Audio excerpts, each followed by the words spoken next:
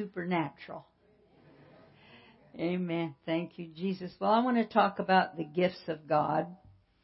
And this is kind of an introduction message to a few weeks of talking about the gifts of God. There's so many gifts that it'll just take a while. I see that my pages get longer for my sermon, so I don't know what we'll do here, but I want to talk about it. I would like for you to kind of join me this morning if you would open your Bibles to Ecclesiastics. It's kind of a different book that we haven't talked about for a long time. Well, ever maybe. So if you just kind of open your Bible in the middle and go to the right a couple of books, then you'll be at Ecclesiastics.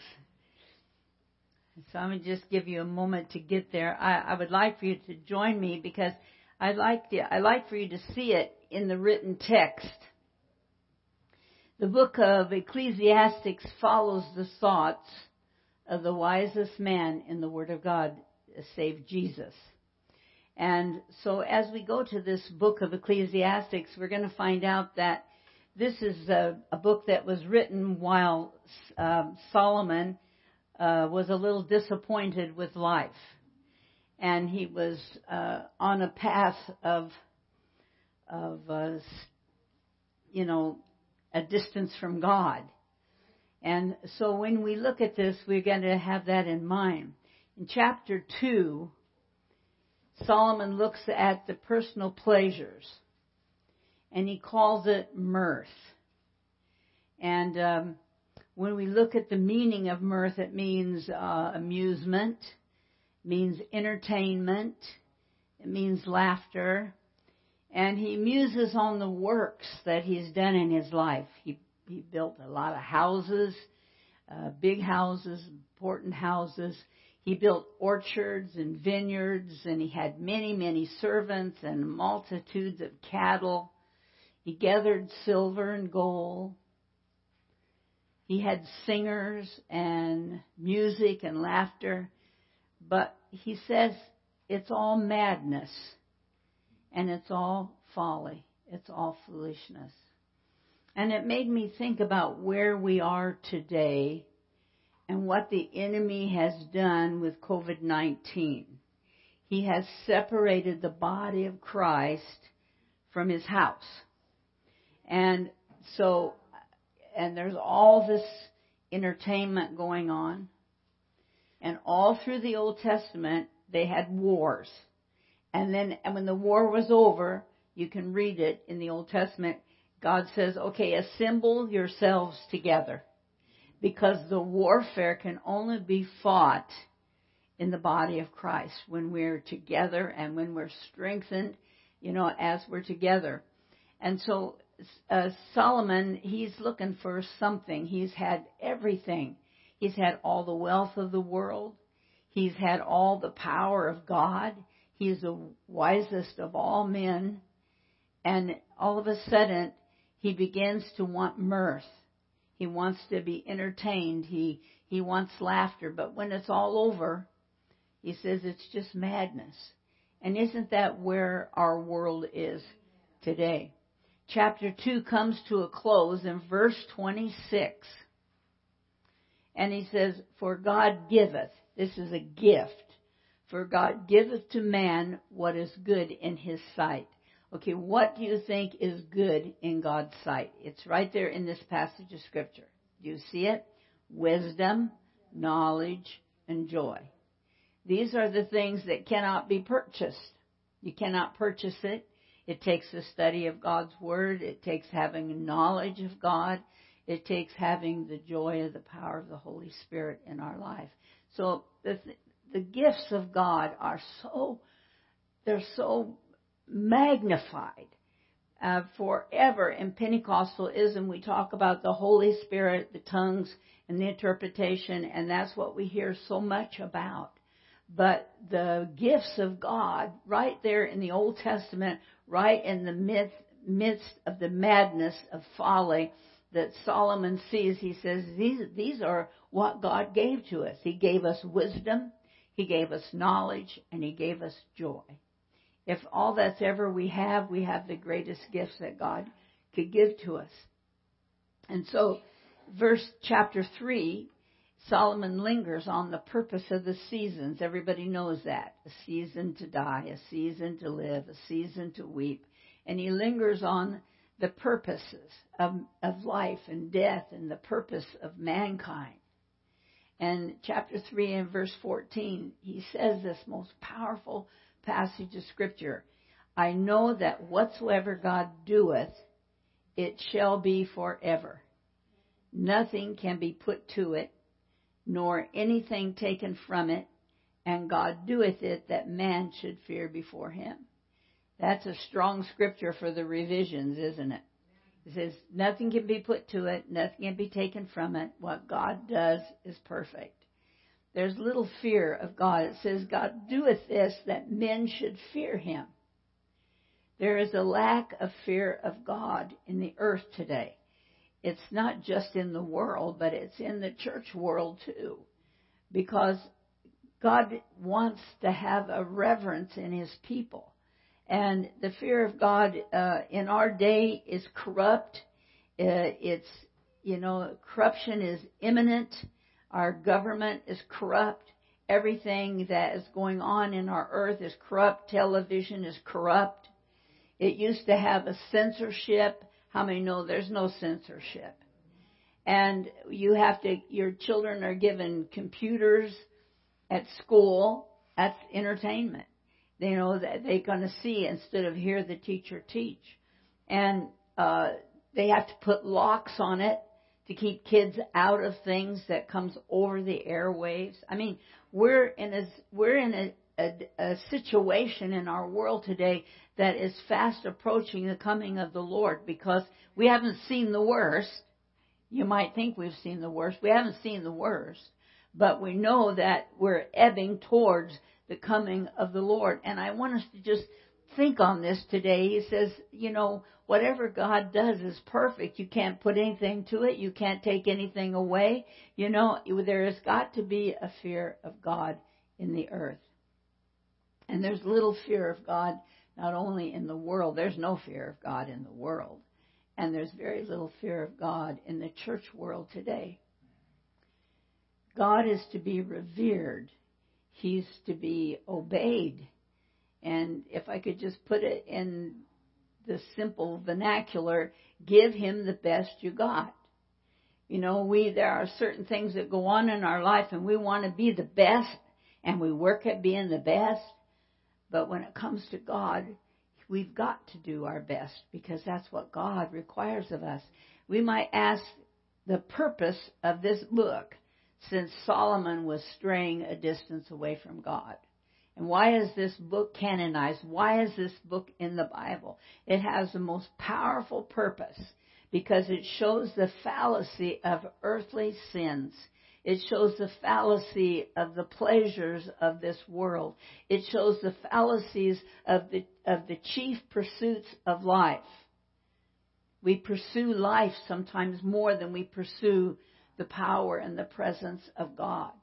And on the day of Pentecost, there was a burning sensation of the fire of God that came, and we've had revivals since then. You notice that revivals come and they go. Sometimes they're on fire, and then they're not on fire.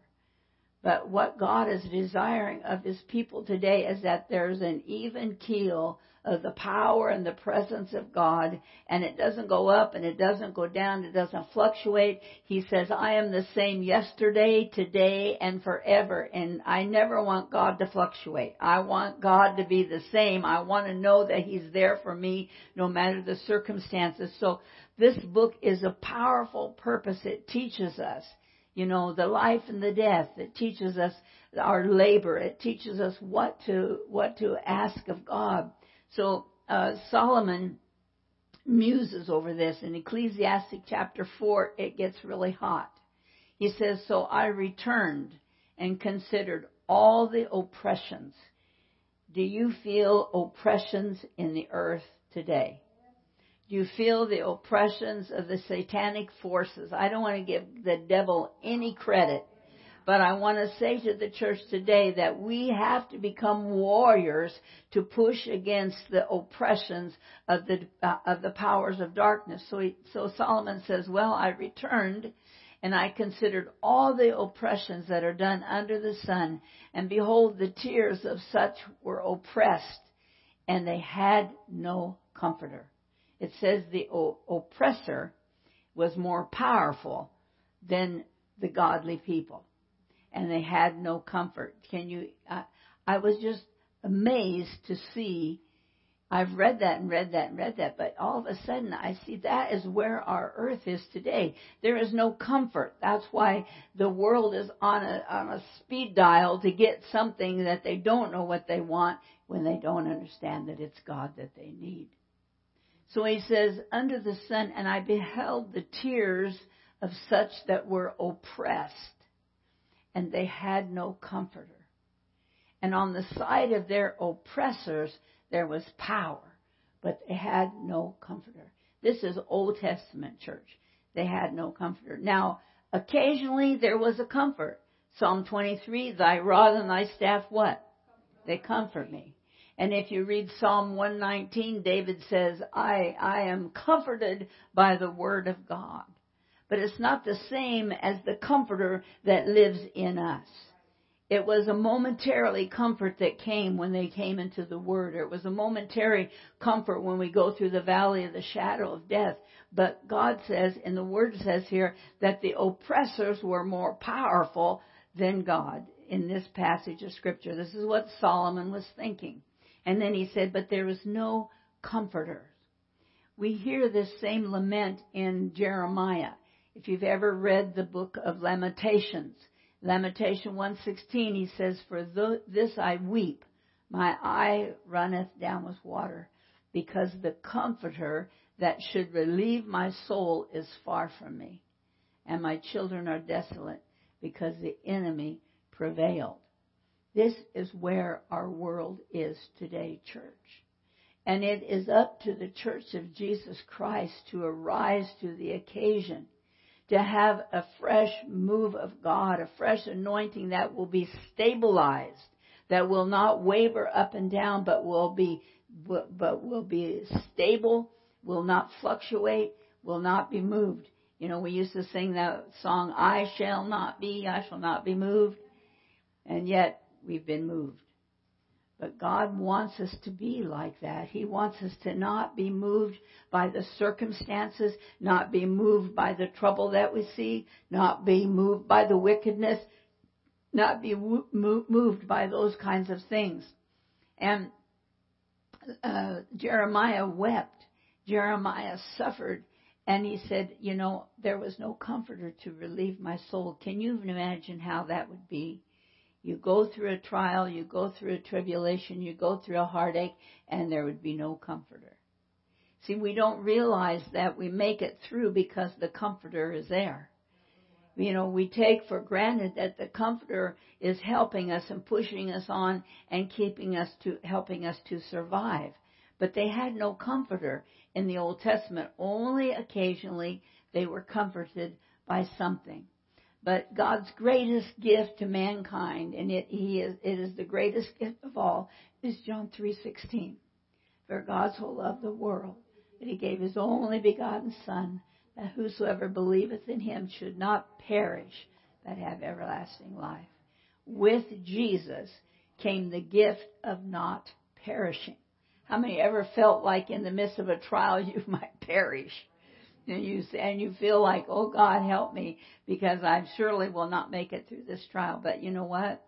As we talk about our lives here, 80, 90 years, we see that we survived because God was our comfort in the time of the oppression. And perhaps we recognize it, perhaps we didn't.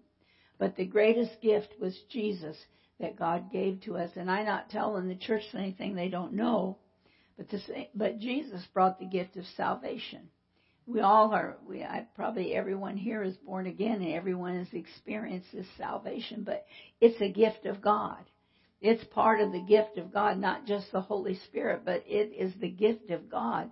The Bible says in Romans 6:23, you know, the wages of sin is death, but what? The gift of God is eternal life. These are scriptures that we've quoted since we were children. But the day is upon us when we are going to have to recognize the power of God's gifts in our life. When Jesus sent his beloved Son, there was no comfort. It was only a fluctuating comfort that we got on occasion. But now, the Bible says in John 14:15, he says, if you love me, keep my commandments, and I will pray the Father. Sometimes we have not the energy to pray. We go through a trial of tribulation and we think, I've prayed and prayed and prayed and I prayed and I prayed. And I covered this and I asked God for help and on go this. And so then we just lay silent. But that's when Jesus prays the Father for us.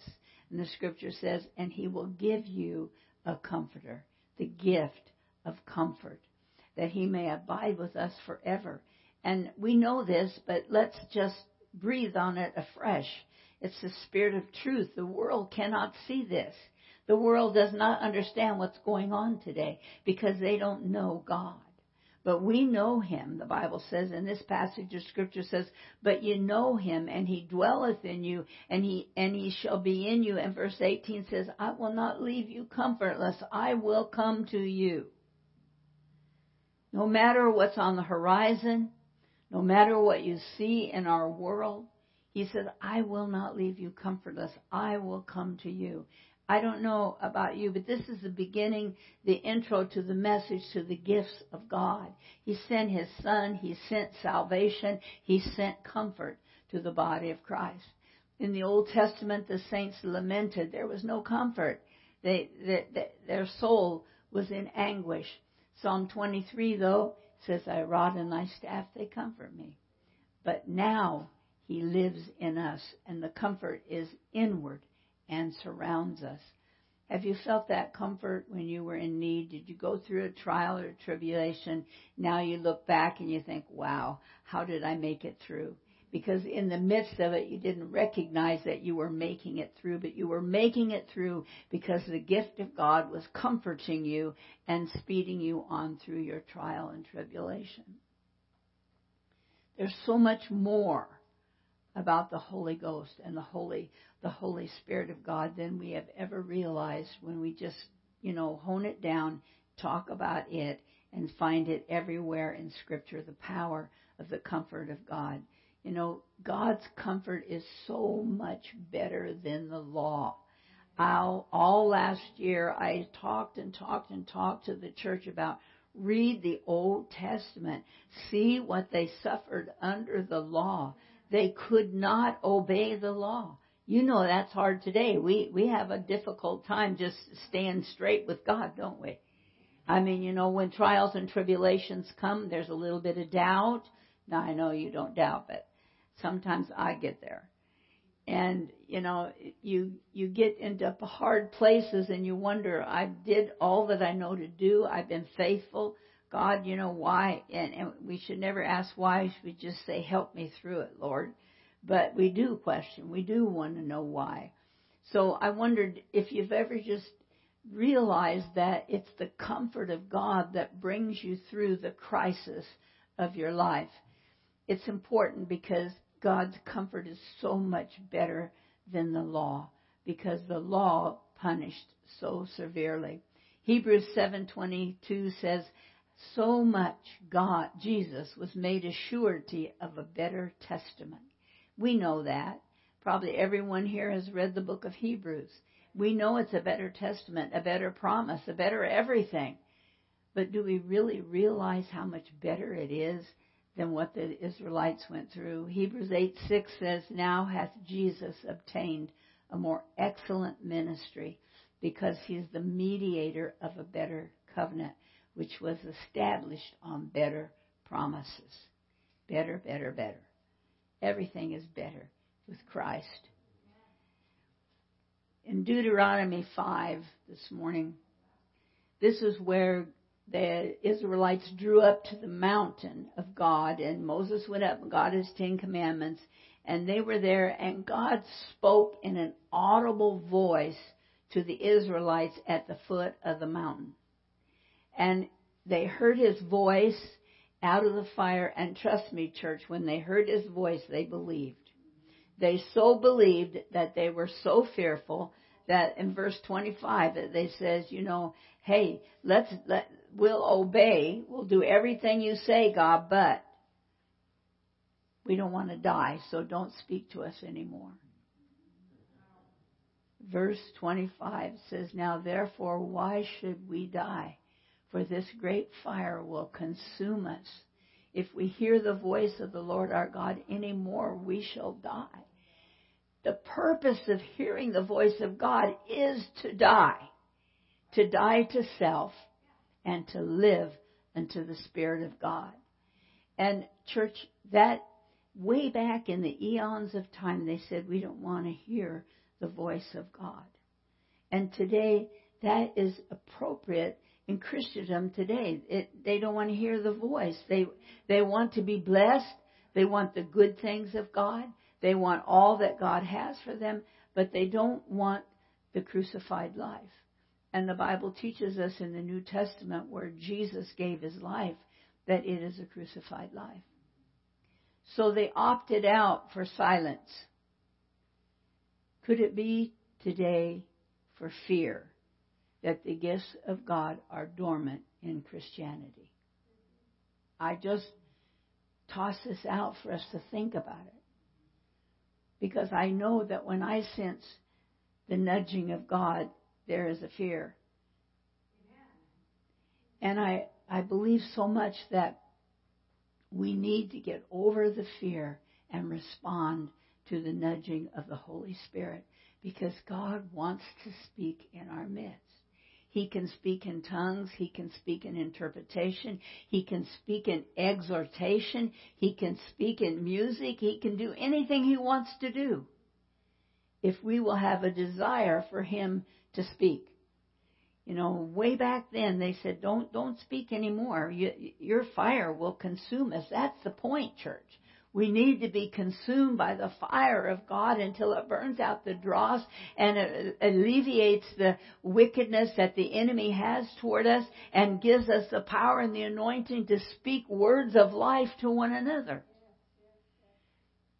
We don't have to be a great orator. We don't have to be a great prophet. We just have to be able to respond to the nudging of the Holy Spirit when he nudges us, and to be faithful to do that. There's a lot of prophesying going on at large.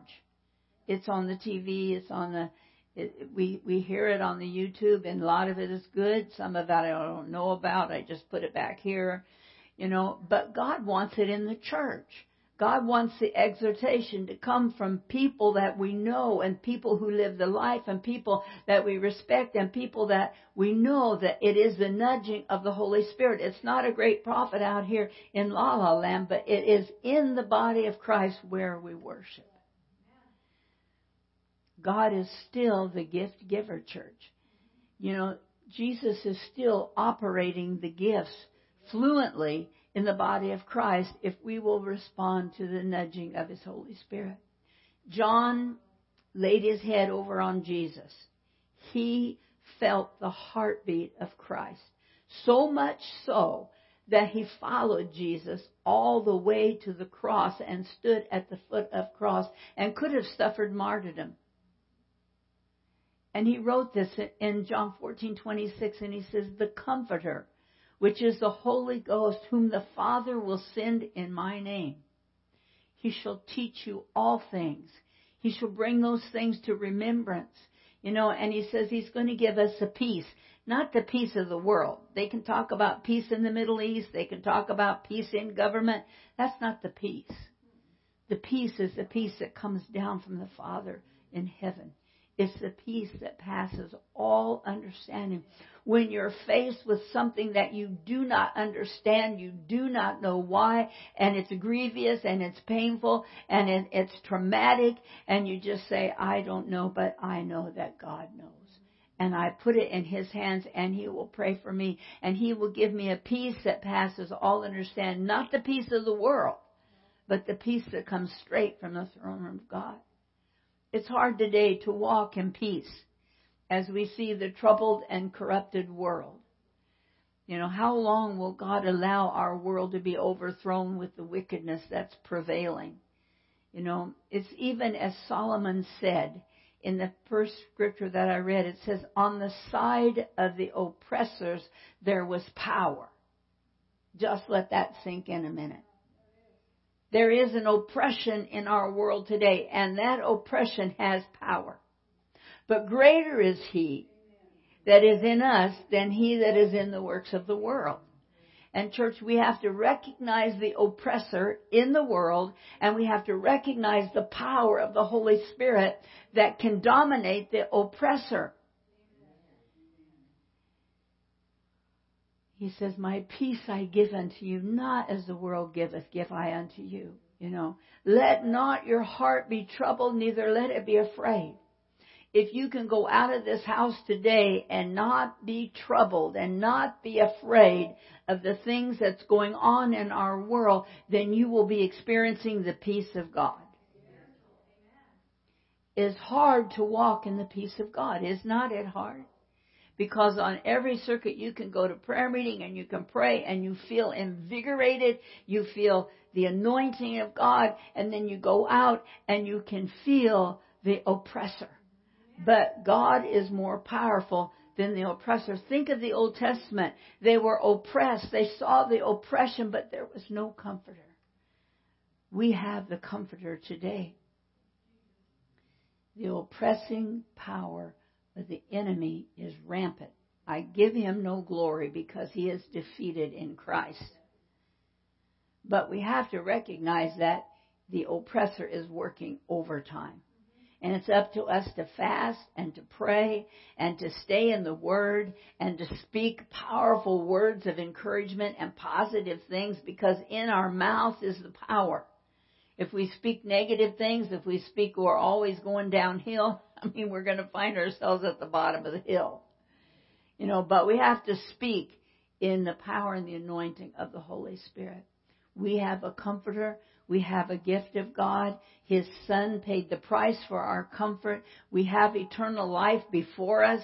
No weapon that's formed against us is going to prosper. They can take me today and kill me, but I'll be with Jesus. I'll be in a more powerful place in the presence of God amongst a host of angels singing the worship of God.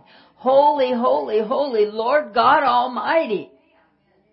We cannot fear death. Solomon was going over all the seasons, life, death, the purpose. How many of us have ever thought that? We go through those things, don't we? The older you get, you start saving. When you were young, you just did it all, did what you wanted, but then all of a sudden you cross a line there. I don't know where everybody's line is, but you cross a line and you say, I better save. I better do something. I better plan better. God has gifted us, and He never takes away the gift. He never, ever returns and says, give me back the gift. But He gives us a gift of eternal life. He gives us so much. He gives us love, joy, peace, wisdom, the knowledge that we talk about in the Old Testament. He gives us forgiveness. Aren't you glad for the gift of forgiveness? I believe that God gave this message to me today. I believe it's time for us to have a stirring in our spirit, a movement, a shaking, a refreshing of God's gift in the body of Christ. For years we just understood the gift is this, but the gift is so much more. The gift is the eternal life. That is greater than anything. The gift is Christ. He says, I'll never leave you nor forsake you. That's a great gift, church. Solomon in Ecclesiastes, as we wind down this morning, he says after he looked at everything, he looked at life, he looked at death, he looked at labor, he looked at all his wealth, he looked at everything, and he saw the madness and he saw the folly of it. Church, I think sometimes we need to see that. We see the chief things that we want to do in our life. We see our goals, our bucket list, all those things. But the greatest thing of all should be to honor and to worship the Lord God, to sing our hallelujahs unto the Lord for His goodness and His mercy and the power and the anointing of the Holy Spirit. Think of Christianity today who does not know of the gifts of the Holy Spirit. Think of Christianity today that just goes and does their duty, but they don't have the indwelling power of the Holy Spirit in their life. So Solomon saw all this. He writes about 12 chapters. And he writes about all the things he did, the things he collected, what he thought. He was a man of great wisdom, great treasure. And then he said, let us hear the conclusion of the whole matter. Let us hear the conclusion of the whole matter. Whole matter of life, death, labor, folly, madness, laughter. Let us hear the conclusion of the whole matter. Fear God. Keep His commandments, for this is the whole duty of man. For God shall bring every work into judgment with every secret thing, whether it be good or whether it be evil. Fear God. What does that mean? Are we afraid of God? We reverence God. He's holy. He's just. He's true. We fear Him. The devil comes at us and says, do this. And we say, wait a minute, I revere God. I cannot do that. You know, some can and some can't. Some things God will convict you of and some things He will convict me of. But whatever He convicts us of, we cannot do. And God wants to have, the Holy Spirit is the convictor. That's another gift down the line.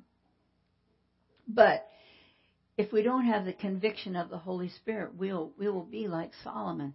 We will think about houses and lands. We'll think about our life. We'll think about our purpose. We'll think about folly and fun. We'll think about all those things. And I'm not saying we can't have those things. I'm just saying that our thought process must be toward God, toward a reverent God. And there are some things that we can do and some things that we cannot do. And we need to rein in our spirit man and see what it is that God wants us to do and does not want, and what He doesn't want us to do, so that we can live in the fear of God. Jeremiah's lament, he weeps and weeps and weeps, and there's a whole book dedicated to his weeping.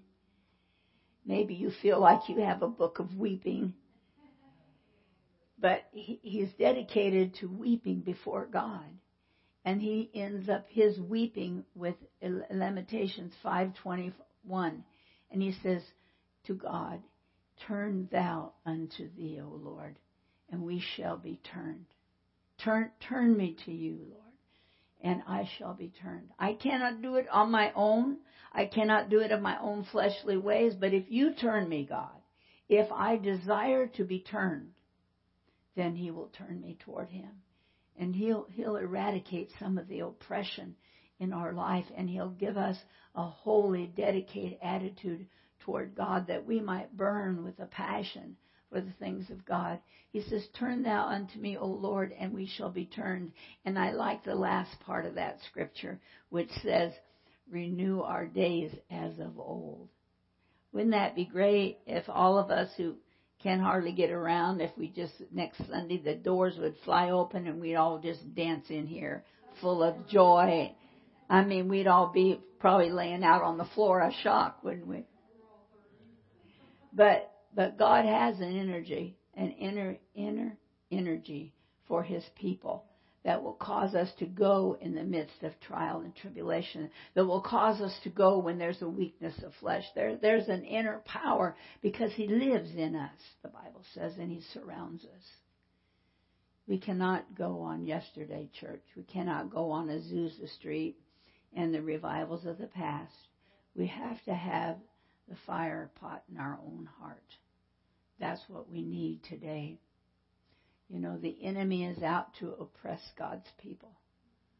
He's oppressing them. He's driving them away from the house of God. He's driving them to mirth, to entertainment, and to the best preacher that's on TV instead of whatever. He doesn't have to be a best preacher. What it has to be is an anointing of God and the power of the Holy Spirit and the Word of God that feeds us, church.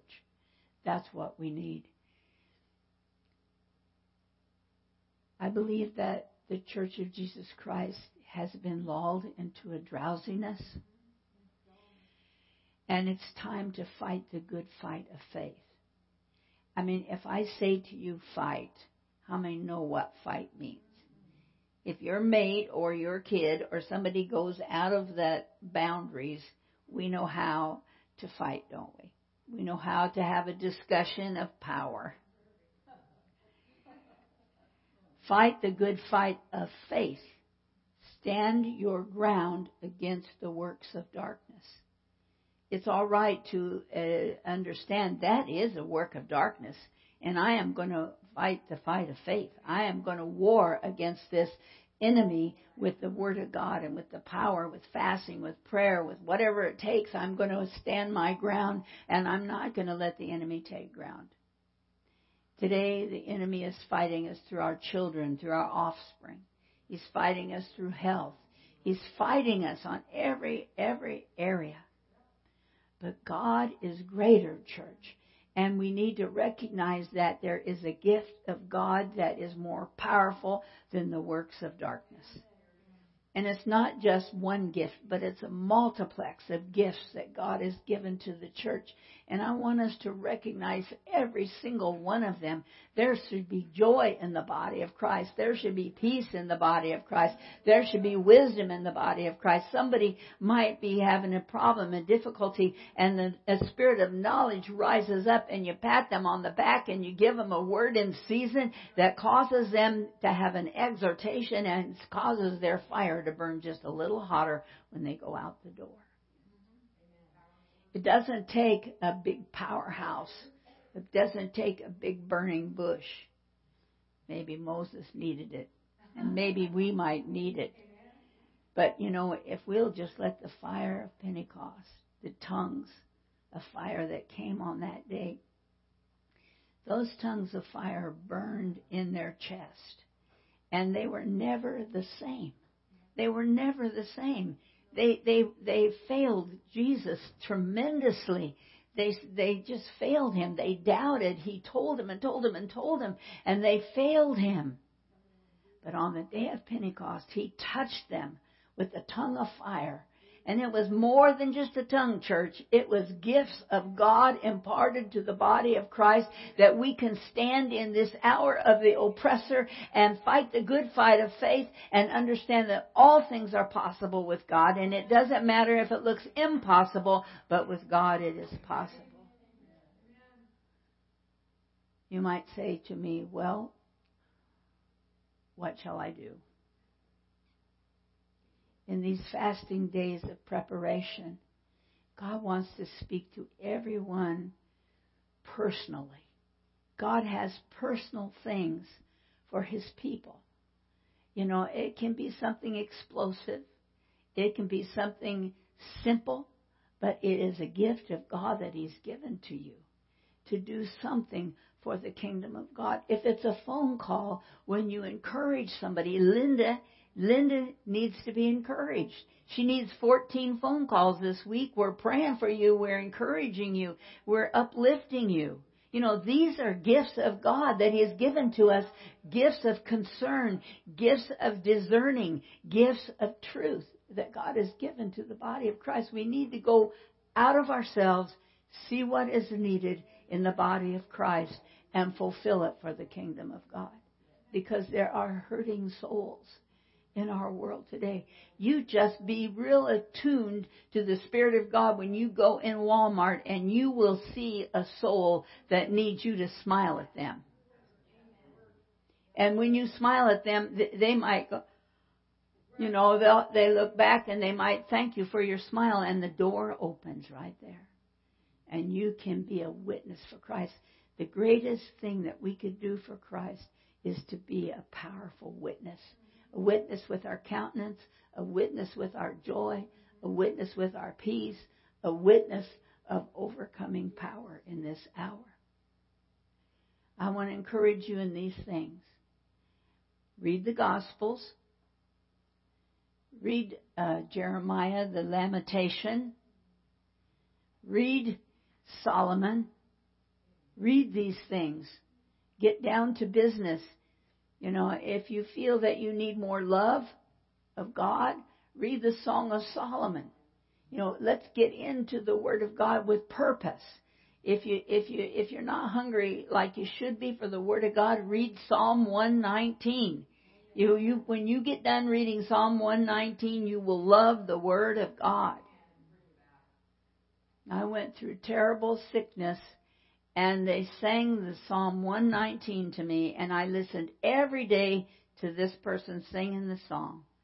And when I went for my final checkup, even I went into surgery, and the tumor was gone because of the power of God. And we have got to get spiritual. Not spiritual, but we've got to get spiritual with the Word of God. And we have unsaved loved ones that we need to radiate the presence of God when they come in. If they're coming to your house for dinner, spend an hour in prayer and pray for every one of them and every need you can think that they might need in God. And get ready so that the presence of God is filling the house when they come to your presence. We got to do some undercover work, church. Remember that God gave His Son a gift. Who of us will give our son or our daughter? Who of us will give someone that we love desperately? Thank God He doesn't ask us to do that. But He showed Himself when He sent His Son to be the promise of the gifts of God within us. How precious, I will leave this question with you today. How precious is God's gift to us? How precious is it?